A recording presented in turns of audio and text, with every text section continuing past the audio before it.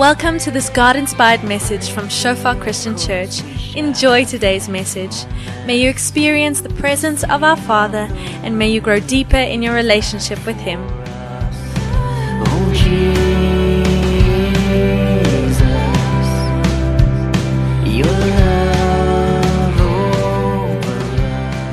Ons is besig om deur die pastorale briewe te werk, 1 en 2 Timoteus en Titus, vers vir vers, lekker daar deur te gaan, te kyk hoe God ons kan leer om as gemeente mekaar goed lief te hê en hom kan eer en aan die waarheid kan vashou.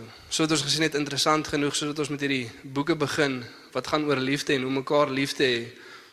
Dis die eerste ding wat Paulus adresseer, valse lering. Een van die beste maniere hoe ons mekaar kan lief hê, is om dit wat vals is aan te spreek, sodat dit wat waar is, kan floreer en groei. En vanoggend gaan ons aan met dit, ons gaan kyk na 1 Timoteus 1 van vers 18 tot 20, ons maak klaar met hoofstuk 1 vandag.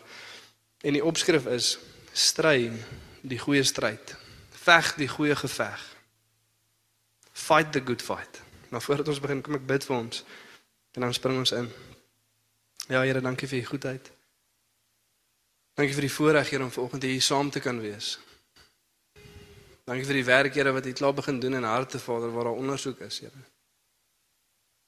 Ek kom bid, Vader, vir elke persoon, Here, wat so al 'n ongemaklike gevoel nou beleef, Here. Soos wat U klaar kom, Here, areas uitlig, Vader, of goeders aanspreek, Here, en ek kom bid, Vader, dat ons nie daai gevoel een kant toe sal druk nie, Here, sodat ons ook in hierdie stuk skrif sal sien vandag. Maar dat ons sal oopmaak, Here, en kom toelaat, Here, vir U om te kom werk, Here. Te kom ontbloot wat moet ontbloot word, Here, om te kom verwyder wat verwyder moet word, om te kom regstel wat reggestel moet word. En dankie, Here, dat ons vandag, Here, bemoediging ondervind, Vader, vertroosting ondervind. En ook waar ons regstelling ondervind, weet ons, Here, dat is 'n goeie Vader wat wil kom lewe gee.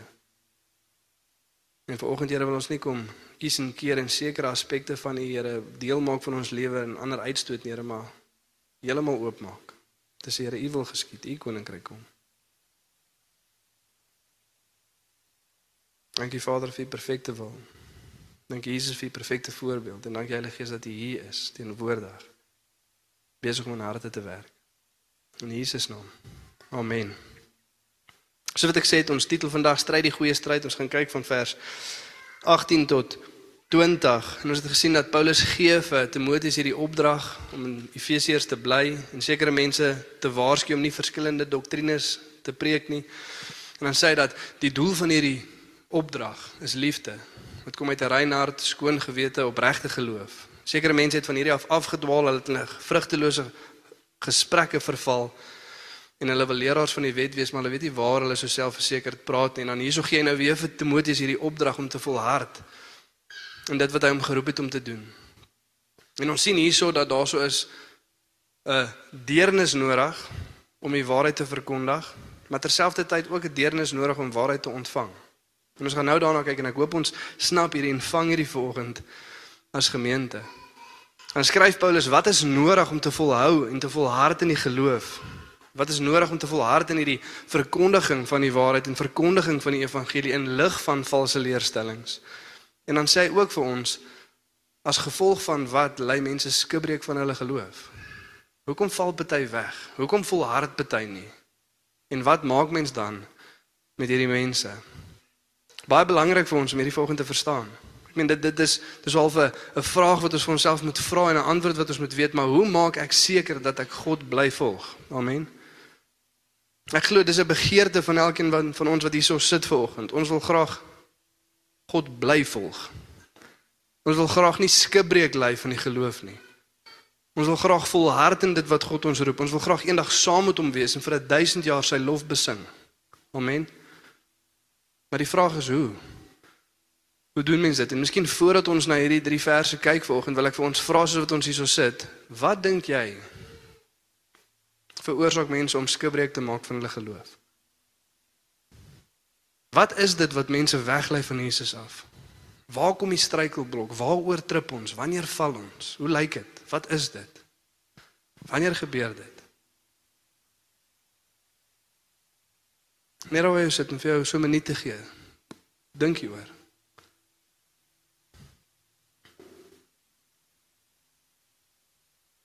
Wat is die struikelblok?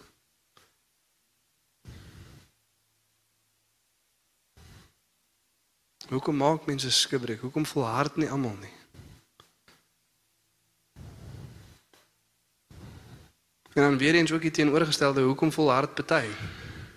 Wat is dit wat party in staat stel om God te bly volg, te bly dien?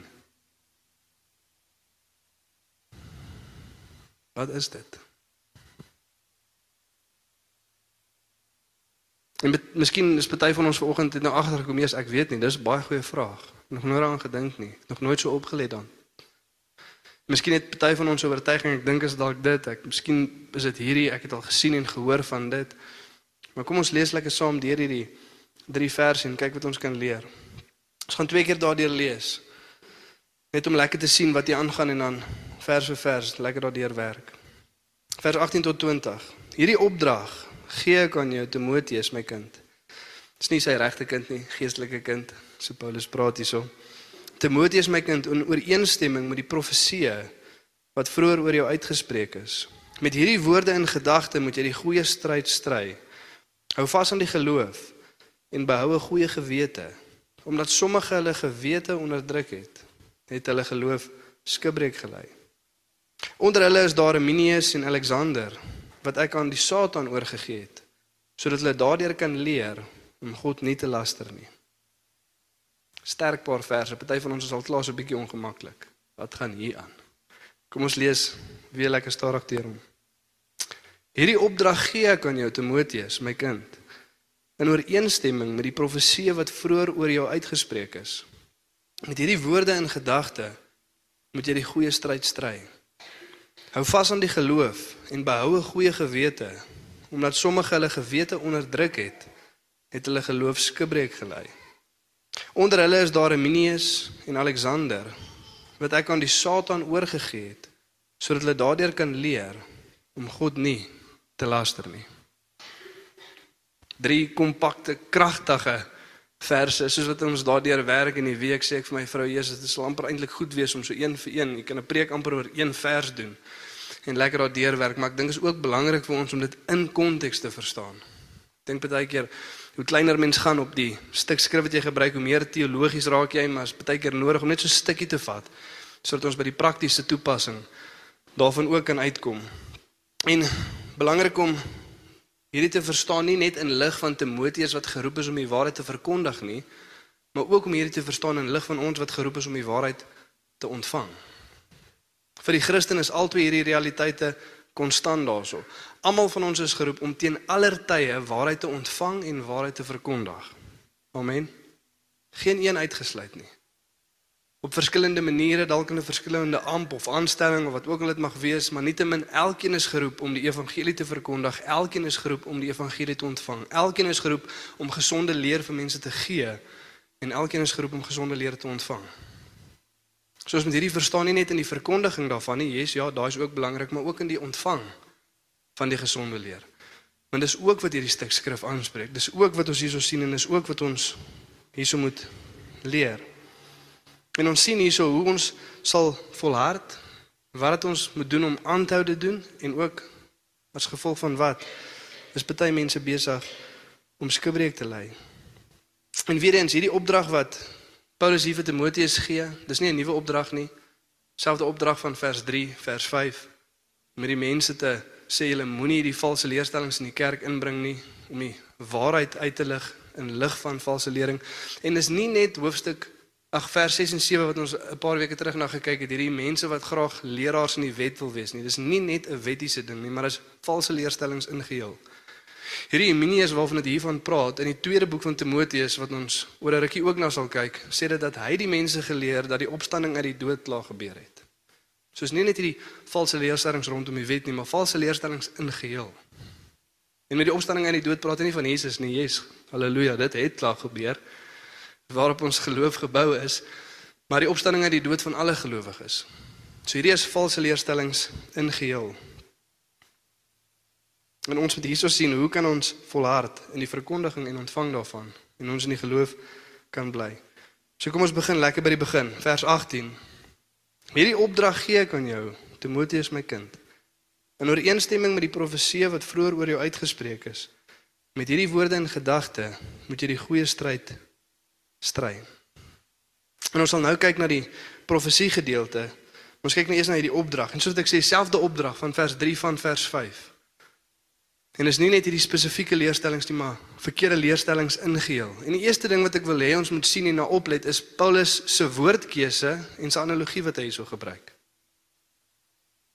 Daai woordjie hierdie opdrag in die Grieks is 'n militaristiese woordjie wat gebruik word. Selfde woord in vers 3, selfde woord in vers 5. En dit hierdie konnotasie van iemand wat in die weermag is en wat dringend verplig word om iets te doen.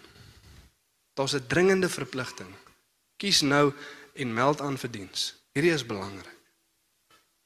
Hierdie is belangrik. Dis die eerste ding wat ons moet sien. Die tweede een is die analogie. Stry die goeie stryd, veg die goeie geveg. Wage the good warfare, soos wat die Engels sal sê. Met ander woorde, hierdie gaan nie maklik wees nie. Hierdie is nie 'n eenvoudige ding nie. Hierdie is nie iets wat min moeite verg nie. Hier gaan jy 'n bietjie moet rig insit. Hierdie gaan moeite vat. Dis ook nie iets wat van self gebeur nie. Dis 'n bietjie moeilik. Nie almal gaan meld net aan vir oorlog nie. Ons oorweeg eers 'n paar goedjies. Ons veg eers 'n paar gevoelens van onsekerheid. As ek seker ek wil hierdie doen, hierdie mag my dalk ietsie kos. Ek mag dalk hier my lewe verloor, is julle met my? Hierdie is nie maklik nie. Hierdie gaan moeilik wees. En hier is die vraag, hoekom is dit moeilik? Hoekom is die verkondiging en die verdediging van die waarheid moeilik? Omdat ons as mens in geheel die waarheid moeilik ontvang. Is julle met my? Ons ontvang die waarheid moeilik. Ons is nie so oop soos wat ons geneig is om te dink vir die waarheid van God nie. En weer eens wat ons sê, dis moeilik vir ons as Christene. Hier sit ons in die kerk en ons sal graag wil hê dit moet waar wees, maar dit beteken nie altyd dis waar nie. Ons sal graag vanoggend wil dink dat ons daar so is en met groot vrymoedigheid enigiets wat God sê, dadelik sal toepas. As ek sien iets in my lewe is uit lynheid met die woord van God, gaan ek dadelik bely. Dadelik bely. Is nie noodwendig waar nie. Dis veronderstel om so te wees, maar dit maak dit nie outomaties so nie. Daai liedjie wat ons gesing het, Here, U wil ek vertrou, U hart wil ek vertrou. Dis mooi om dit te sing, maar is moeilik om in realiteit uit te leef. En ja, daar is klomp valse leringe wat die ronde doen, maar die probleem is, ons ontvang moeilik die waarheid. Ons ontvang moeilik die waarheid. Blaise Pascal, 'n beroemde wiskundige in die 1800s het gesê dat in ons eeu, en dis daai tyd en nou meer so, word die leuen so goed uitgedruk en die waarheid so goed weggesteek, dat as ons nie 'n liefde vir die waarheid het nie, sal ons dit nooit kry nie. En dieselfde is waar in ons dag en tyd. As ons nie 'n liefde vir die waarheid het nie, sal ons dit nie kry nie. Ons is nie so ontvanklik vir die waarheid soos wat ons dink nie. Paulus skryf in sy laaste brief vir die kerk, 2 Timoteus. So wat ek sê, ons gaan oor 'n paar weke na hom kyk, dalk 'n paar maande na hom kyk.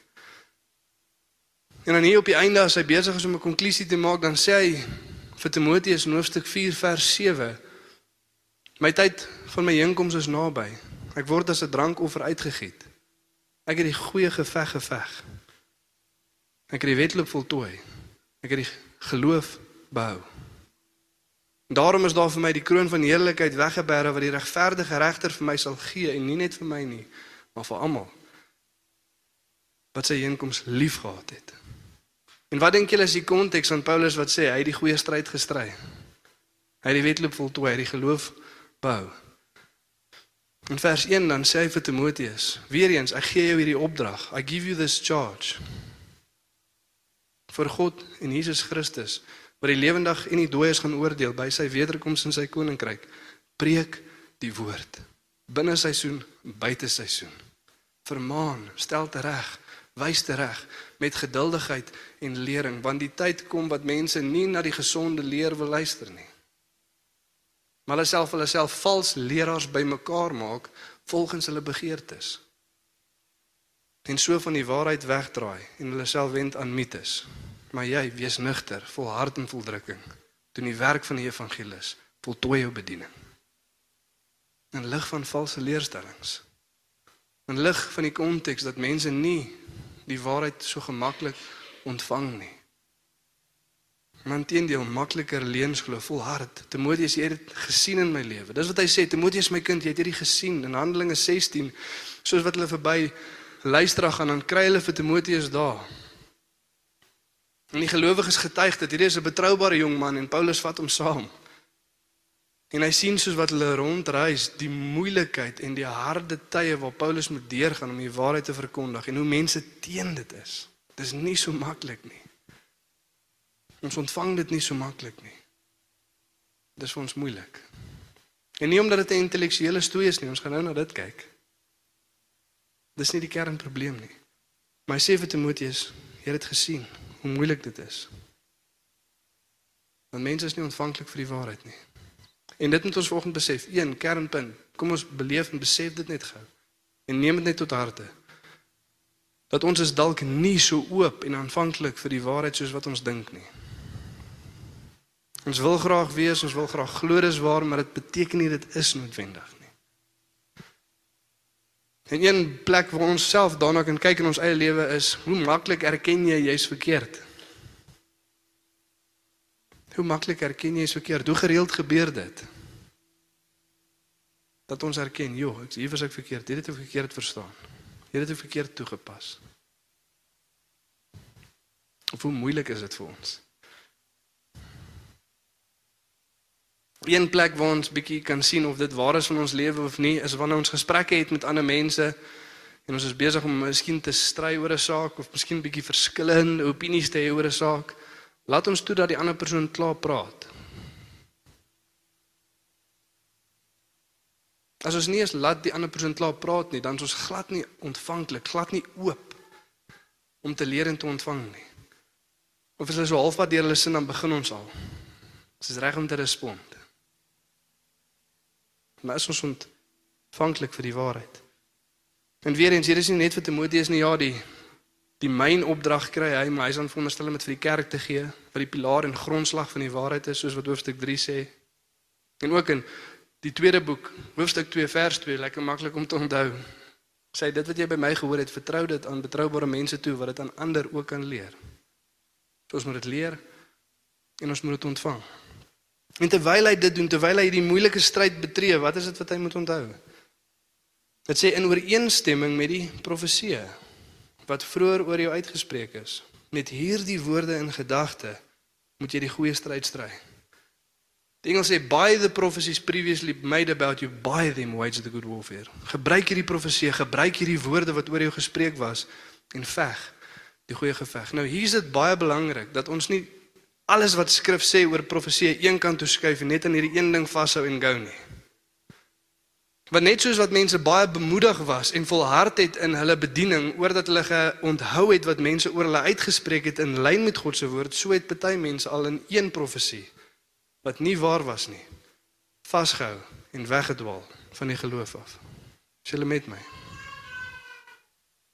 Skrif sê vir ons, in 'n paar plekke, 1 Tessalonisense 5 vers 20, moenie profesie verag nie. Moenie dit verag nie. En weer eens, ons kom uit tradisionele Afrikaner kultuur uit, waar geestelike goed of manifestasies of mense wat kom bedien, partykeer vir ons 'n bietjie snaaks is. En yes, dit was op die verkeerde maniere gebruik, maar skrif sê, moenie dit verag nie. Moenie dit wegberg nie, omdat mense dit al verkeerd gebruik het, is die regte ding om te doen, nie geen gebruik nie, maar korrekte gebruik. Amen. Moenie profesie verag nie, maar toets alles. Vers 21, klink dalk bekend? Beproef alles, behou die goeie. Seker een van die verse wat tieners al die meeste uit konteks uitgebruik het. Of studente. Wat het jy gemaak? Nee, die Bybel sê mos, beproef alles, behou die goeie. Dit praat van profesie. Nie van wêreldse dinge nie. Dit praat van profesie. Moenie profesie verag nie. Toets alles. Toets elke profesie. Kyk of dit belyn met God se woord. Kyk of dit van God af is. En dit wat is, behou dit. Behou die goeie. Dis waarvan daai stuk skrif praat. 1 Johannes 4 vers 1. Moenie al die geeste glo nie, maar beproef die geeste, want daar's baie valse profete wat in die wêreld ingestuur was. Toets, kyk. 1 Korintiërs 14 vers 29. Wanneer ons hier voor staan en wanneer mense bediening lewer, laat dit wat gesê is geweeg word. Dis hoekom ek sê ons gaan toets agter by aanhou, maar selfs al toets aanhou, dit is dit ons verantwoordelikheid as gemeente om te weeg wat gesê was. Amen. Moet dit nie net vat en hardloop nie. So die inhoud van hierdie profesie is ons nie seker nie. Daar's nie 'n plek in skrif wat dit vir ons verduidelik wat spesifiek oor Timoteus se lewe gespreek was nie, maar daar is 'n paar goed wat ons hier kan sien en kan leer. En die een is dat dis nie 'n profesie nie. Dis profesie. Belangrik, meervoud. Dis nie iets wat iemand een keer gesê het, hou vas en go nie. Want dis wat ons baie keer sien, veral in die charismatiese beweging. Iemand het iewers, ek kan nie regtig die persoon se naam onthou nie, maar dit was by 'n kamp of 'n ding, het hierdie persoon dit gesê en ek hou vas, hier gaan ek. Nee, dit kan nie een ding wees wat iemand een keer gesê het nie. Maar as daar in die gemeenskap van gelowiges meervoud, 'n paar profesieë is wat belyn met God se algemene roeping vir sy kerk, dan ja, hierdie maak 'n bietjie meer sin. Hier is 'n bietjie meer betroubaar. Amen.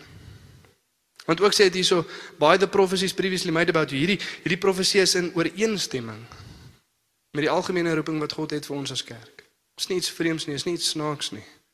So die een meervoud, daar's 'n paar profesieë gemaak. In hoofstuk 4 vers 14, dan skryf Paulus vir Timoteus, moenie die gawe wat jy het verag nie, wat vir jou gegee was deur profesie, toe die ouderlinge hulle hande op jou gelê het. Hierso kry ons ook 'n bietjie van 'n konteks. Dis toe hy geordineer was. Sê nie al die profesie was daar nie, maar definitief van die profesie wat oor hom gemaak was, het daar gebeur. Toe betroubare mense in die gemeente die hande op hom gelê het en hom aangestel het in die bediening. So daai is tweede punt. Deur 'n paar profesieë, deur betroubare mense. Kom ons hou daaraan vas en veg die goeie geveg. Amen. En weer eens nog 'n stuk baie belangrike ding wat ons uit hierdie stuk skrif uit leer, is net omdat iemand betroubaar was en deur leiding van die Gees, dis hoe profesie werk, deur die Heilige Gees wat deur mense praat, so hierdie betroubare mens was deur leiding van die Gees aangestel, beteken nie noodwendig dat dit is gelyk aan volharding vir ewig nie. Is julle met my? Net omdat iemand betroubaar was op 'n kol en deur God aangestel was en dit was raak gesien deur die mense om hom, beteken dit nie hy gaan maar nou net vir altyd betroubaar bly nie. Dis ook hoekom Paulus vir Timoteus aanmoedig om te volhard in die bediening, vashou in geloof, nie sy gewete te onderdruk nie. Want dit beteken nie jy gaan net vir altyd betroubaar bly nie. Baie belangrik vir ons om dit te verstaan. Hoekom? Want ons word deur mense gelei. En net omdat iemand betroubaar was eendag, beteken dit nie dis net altyd so nie. Selfde vir ons. Net omdat ons God met volharding volg, gister beteken nie vandag dis dieselfde net outomaties nie. Dis iets wat ons gaan moet doen. En hierdie stuk skrif praat van mense wat afgedwaal het, wat skierbreek gery het en dit sê vir ons hoekom. So kom ons kyk waar nou ons vas terwyl ons hierdie opdrag uitlewe, terwyl ons aanmeld vir diens, terwyl ons die geveg veg om te verkondig en te ontvang. Hou vas aan die geloof. En behou 'n goeie gewete. Omdat sommige hulle gewete onderdruk het, het hulle geloof skibreek gelei. En mense, hier is al die kernding. As ons een ding kan onthou vandag, mag dit wees. As ons een ding kan toepas vandag en bewus wees van dit, mag dit hierdie wees. En dit is wat? Paulus sê dat wanneer dit kom by skibreek lei van geloof, is dit die onderdrukking van gewete, met ander woorde, dieselfde as ooit 'n intellektuele ding. Is julle met my? Skibreek lei van die geloof, wegbeweeg van Jesus af, is dieselfde as ooit 'n intellektuele ding. Dis amper nooit 'n intellektuele stryd nie. Dis nie 'n komplekse ding nie. Dis nie omdat die woord moeilik is om te verstaan nie. Dis nie omdat die woord nie sin maak nie. Dis 'n hartsprobleem. Dis 'n begeerte probleem. As Jesus in Matteus 13 die gelykenis van die saaiër vertel, hoekom sê hy begin party maar hulle voltooi nie die wedloop nie? Want party kry vervolging as gevolg van die woord. Dis nie intellektueel nie. Hulle hou nie van die vervolging nie, dan val hulle weg. Die ander begin goed groei, maar dan smoor die dorings hulle. Wat is die dorings? Die sorge van hierdie wêreld en die misleiding van rykdom. Dis nie intellektueel nie. Dis nie intellektuele stoei en sukkel nie, dis begeerte, dis 'n hartsprobleem. Die sorge van die wêreld, die misleiding van rykdom. En dan kom hierdie goedjies nou as iets binne in ons, 'n gewete wat getuig, nee, dis nie wat God wil hê nie, nee, dis nie wat God wil hê ons moet doen nie, maar dan druk ons hom weg. Die Engels sê by rejecting this, 'n doelbewuste een kant toe stoot van gewete, 'n onderdruk van hom. Ek voel ongemaklik, ek voel iets sê vir my ek moenie, maar ek stoot hom weg. En hoe meer ek dit doen, hoe makliker doen ek dit.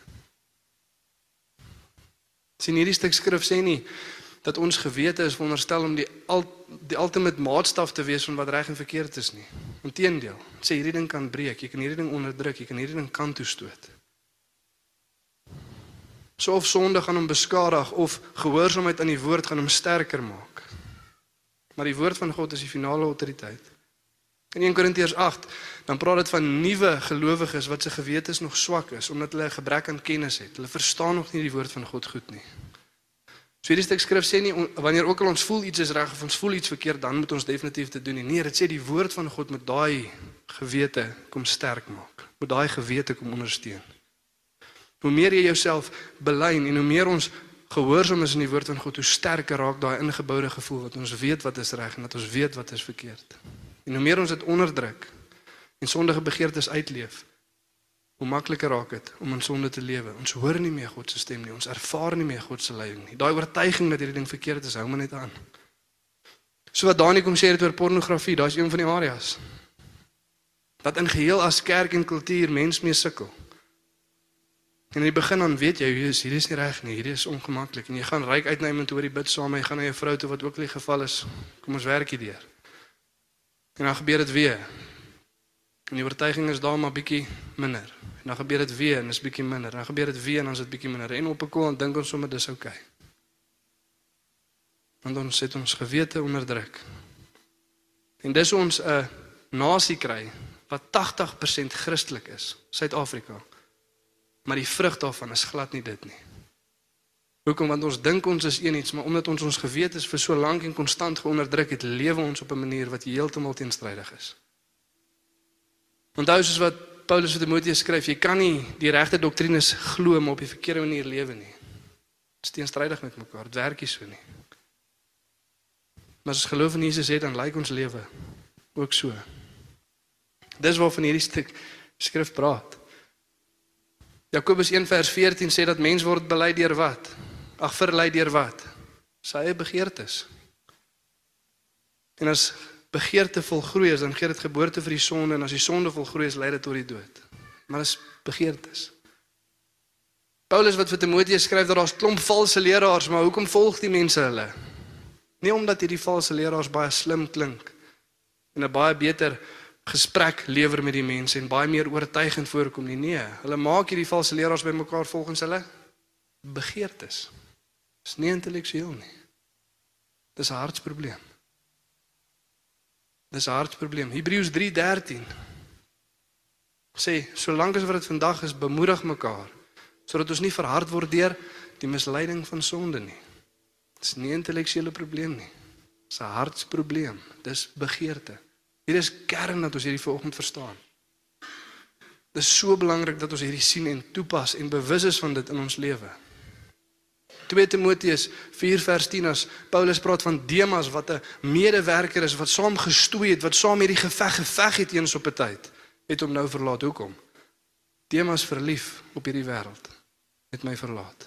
Dis nie 'n intellektuele ding nie. Dis 'n begeerte. Dr. Michael Heiser skryf so mooi, hy sê ons as mense het 'n begeerte om reg te wees. Ons hou nie daarvan as ons verkeerd is of iets verkeerd verstaan of iets verkeerd sien nie. En ongelukkig soos wat ons deur die Bybel lees, gaan ons gereeld agterkom, hier is iets wat my leefstyl, die manier waarop ek lewe, dit wat ek glo, challenge. Amen. En wanneer ons op daai stukke skrif afkom, is mens geneig om te sê, "Sjoe, hierdie is 'n moeilike stuk skrif. Dit is moeilik om hierdie te verstaan." Party mense noem dit sommer 'n problem passage. Sjoe, hierdie stuk skrif is moeilik om te interpreteer, ons is nie lekker seker wat hier aangaan nie. Nee. Die probleem is, hierdie stuk skrif belei nie met my begeerte nie. Daar's iets wat ek wil doen, daar's iets wat ek wil hê en hierdie stuk skrif is nou besig om dit te challenge. En ewe skielik is dit nou vir my moeilik om te interpreteer. Ek maak dit intellektueel, maar dit is nie dit nie.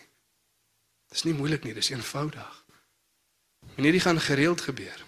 Kyk hoe mooi sê Jesus dit. Johannes 7 vers 17. As iemand gewillig is om die wil van God te doen, sal hy weet of hierdie leer van God afkom en of ek uit my eie praat.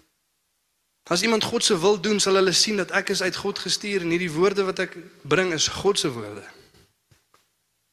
Want die mense in hierdie konteks het gesê nee, Jesus is mal, hy het 'n demoon. Hy praat nie van God af nie. En Jesus sê jou probleem is nie intellektueel nie, jou probleem is jy wil nie God se wil doen nie, jy lewe vir jouself. En daar waar jy vir jouself wil lewe, daar waar jy jou eie begeertes gaan uitoefen, daar gaan jy 'n probleem kry met my lering. Daar gaan jy sê nee, ek hou nie van hierdie boodskapper nie. En Jesus sê, jou probleem is nie met die boodskapper nie, maar met die een wat die boodskap gestuur het. Jy is uit lynheid met hom. En ons doen dieselfde in vandag se tyd. Iemand preek uit die woord uit en hulle bring 'n boodskap en ons is geneig om te sê, ek stem nie saam met hom nie, ek hou nie van hom nie. Dit is nie hy nie. Jou probleem lê nie met hom nie, maar met die woord. En die digter van daai woord is God. Dis soos as iemand 'n liedjie speel en jy sê jy hou nie van die speaker nie. Jou probleem is met die DJ wat die liedjie gekies het. Die speaker is net besig om te sê wat die DJ gesê het hy moet speel. Dis dit. So wat Paul Washer sê, wanneer ook al ons by die kerk bymekaar kom, wanneer ook al 'n woord verkondig word, is ons enigste ding wat ons veronderstel is om te doen, is om te sien of is hierdie die woord van God of die opinie van mens. Dis dit. Is hierdie die woord van God of is dit die opinie van mens? As dit die opinie van mense is, dan maak dit nie saak nie. Maar as dit die woord van God is, dan is die enigste ding wat oorbly vir ons om te buig en bely. Amen. Maak nie saak hoe ons daaroor voel nie. Maak nie saak wat my begeerte is nie, maak nie saak of dit nou iets wat ek in my lewe wil doen of wil uitleef, of dit teenstrydig is met dit nie, maak nie saak nie, ek buig en bely. Dis almagtige God in sy woord.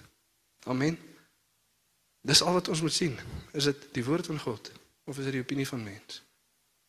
En as dit die woord van God is, dan buig ons, en ons bely. En weer eens hierso die kern van die probleem is evangelieprobleem. Soos wat Paulus in 2 Korintiërs 5 vers 14 en 15 sê, dan sê hy die liefde van Christus dring ons, omdat ons tot die besef gekom het, dat een vir almal gesterf het, naamlik Christus. En omdat hy vir ons gesterf het, het almal gesterf, sodat die wat lewe, nie meer vir hulle self lewe nie, maar vir hom. Wat vir hulle gesterf het en weer opgestaan het. Dis wat Jesus sê, as jou begeerte is om die wil van die Vader te doen, dan sal jy sien dat hierdie lering van God afkom. Hetzelfde wat Paulus nou net 'n paar verse later, vers 12 tot 17 verduidelik het in sy getuienis. Toe God hom kom red, toe God genade kom gee. Toe maak alles sin en God stel hom aan tot sy diens en hy kan die woord van God verkondig. Al was hy eens teenstrydig, vyhandig teenoor God en sy woord. Amen. En soos wat Paulus hierdie sê, soos wat hy skryf, hy besop vir begeertes, besop vir jou eie idees, besop om 'n gewete te onderdruk, belyn jouself met die woord en laat toe dat dit jou gewete lei. Gee hy vir ons die eerste moeilike stelling, vers 20. Wat maak ons met mense wat aanhou lewe in sonde? Onder hulle is daar Arminius en Alexander, wat ek aan die Satan oorgegee het, sodat hulle daardeur kan leer om God nie te laster nie. Wat Paulus besig om hier te verduidelik is kerkdissipline. En Jesus se eie woorde Matteus 18, as jy jou broer sien vasgevang in sonde, gaan na hom toe. As jy nie wil bely nie, vat nog iemand saam. Iemand in jou selgroepleier gaan saam. As hy nog steeds nie wil bely nie, sê dit vir die kerk. En laat hy vir hulle wees, soos 'n tollenaar of 'n heiden. Ons het niks meer met daai persoon te doen nie, hy is buitekant die gemeenskap van gelowiges. In Korintiërs 5 vers 5, en spreek Paulus die kerk aan oor seksuele immoraliteit. Mense wat aanhou seksueel immoreel lewe, en sê julle moet hierdie man oorhandig aan Satan, sodat sy vlees vernietig kan word, die sondige natuur, maar sodat sy gees gered kan word op die dag van ons Here Jesus Christus. So wat hierdie beteken is, ons sit iemand buitekant die gemeenskap van gelowiges. Jy's nie meer toegelaat om saam met God en sy mense by mekaar te kom nie. Dis nie hier waar genade en liefde en waarheid floreer nie. Jy is daar buite, waar Satan die beheer het. Die prins van hierdie wêreld. Ons behoort aan God, maar die Here wêreld en die mag van die bose in 1 Johannes 5:19. Dis waarvan hierdie stuk skrif praat. Weet julle hoe baie teenstand het ek al gekry oor hierdie stuk skrif? Oor hierdie manier van kerkdissipline in gesprek. En nie net by ons nie, maar by ander kerke ook. Hierdie is wat God sê. Dis wat ons moet doen. Ons moet die persoon buitekant die kerk sit. En dan wat doen ons as mens? Nee, maar waar gaan hulle dan die waarheid? Waar gaan hulle dan ondersteuning? Hoe die, hoe daai? En ons het klomp idees. En basically wat ons besig is om te sê is, Here, ek weet nie of u lekker hierdeur gedink het nie. Here, ek weet nie of u weet wat ek weet nie. Of u my perspektief, hoor net gou hier, so ek het 'n beter idee, slimmer idee. Nee, God weet. En die doel daarvoor is goed. Sodat hulle kan leer om nie te laster nie, sodat die ander persoon se sondige vlees vernietig geword, maar sy gees gered kan word. Dis nie net goed vir die individu nie, maar is ook goed vir die gemeente. Hoekom? Want as ons daai persoon toelaat om te bly in die gemeente, dan voeg ons by tot die onderdrukking van gewete. En ons leer mense, yes, dis okay om so te lewe. Dis okay as ons sê ons volg God, maar ons lewe so. Dis okay om te sê ons volg Jesus, maar ons verkondig verkeerde leerstellings. Yes, dis okay man, daai gevoel wat jy kry dat dit beteken nie reg is nie. Skuif hom weg. Onderdruk daai gewete, niks gaan gebeur nie. In Korintiërs 5 wat Paulus hulle sê om die ou uit te sit, dan sê hy vir hulle, weet julle nie dat klein bietjie suurdeeg die hele deeg sal versuur nie. Dit sal ook 'n invloed op ons hê, want soos wat mense inkom, sien hulle, o, dis okay om so te lewe. O, dis okay om hierdie te sê. Maak nie saak wat ons begeerte is, ons idees of ons opinie is nie, hierdie is God en dis sy woord. En ons moet lewe volgens wat hy sê. Amen. Om 'n gewete te versterk in plaas van om hom te onderdruk. En in lig van dit moet ek vir ons sê dat deur hierdie boek waardeur ons gaan werk, gaan daar 'n paar goed wees wat ons gaan uitdaag. Daar's 'n klomp goeders wat sterk teen die kultuur van hierdie dag staan. Wat sê dis nie hoe God wil hê ons moet dit doen nie. Dis nie hoe God wil hê ons moet lewe nie. En dit gaan moeilik wees. En dit gaan teenkom. En ons gaan onsself wil regverdig en ons gaan 'n gevoel eenkant toe wil skuif en ons gaan wil sê nee, maar hierdie is 'n moeilike stuk skrif om te interpreteer. Dis nie intellektueel nie. Dis 'n begeerte en 'n hartsprobleem. En hierdie is die mooi ding van so deur 'n paar boeke werk. Ons kan nie daai moeilike stuk skrif of daai kontroversiële stuk skrif of daai een wat ons gaan weet 'n seerplek gaan raak. Ons kan hom nie kant toe skuif nie. Dis die volgende vers. Ons gaan deur hom werk. God het hom vir ons gegee. Amen. Ons kan nie kies en keer nie. Maar ons moet die hele woord van God heeltemal aanvaar en so lewe. Amen. En vanoggend terwyl ons hierdie stilte ervaar, wil ek vir ons die volgende 2 punte opsit om deur te bid. Die eerste vraag is ons besig om die goeie stryd te stry? Sien, een ding wat ons gewete ons van oortuig is dat elke Christen is geroep om op te staan vir die waarheid. Ons weet dit. Ons weet dit, ons beleef dit. Ons weet ons moet die evangelie verkondig, ons weet ons moet disippels maak, ons weet dit. En ons kom baie keer in daai gesprek by die werk of by daai gesprek met familie en dan het ons daai gevoel, ek moet opstaan nou. Is julle met my? Weet dit al beleef? Ek moet opstaan nou, ek moet iets sê nou. Hierdie is nie reg nie, hierdie is nie waar nie. Ons moet opstaan vir die waarheid. En elke keer as ons dit nie doen nie, wat doen ons? Ons onderdruk ons gewete. Dit gaan al hoe makliker raak om nie op te staan nie. Dit gaan al hoe makliker raak om nie aan te meld vir diens nie. Maar is ons besig om die goeie stryd te stry? En die tweede vraag, is ons bereid om 'n goeie gewete te behou deur volkome aan God se wil onderdanig te wees? En moenie te vinnig sê ja nie. Moenie te vinnig sê ja nie, doen introspeksie, vra vir God om te kom wys. Is dit okay as God vir jou kom sê, wat ook al, waar ook al, dit lyk so, gaan jy sê, yes, Here, ek hoor en ek's gehoorsaam, wie gaat ek? Of gaan ons skipie seil en dan sê die Here, nie daar nie, moenie daar gaan nie, jy kan nie deur daai waters gaan nie, jy gaan skipbreuk ly. En dan onderdruk ons die gewete, nee Here, ons gaan probeer, jy gaat ons. Is ons regtig bereid vanoggend om te sê, Here, waar ook al, wat ook al. As dit die woord is, gaan ek bely. As dit die woord is, maak ek myself onderdanig. As dit die woord is, gaan ek gehoorsaam wees. Net of jy is, wil nie deur dit bid nie. As jy klaar daardeur gebid het, jy ook welkom na die persoon langs in jou toe te draai en dit te bespreek. Partykeer goed, man en vrou, is ons besig om die stryd te stry? Sê die waar van ons lewe.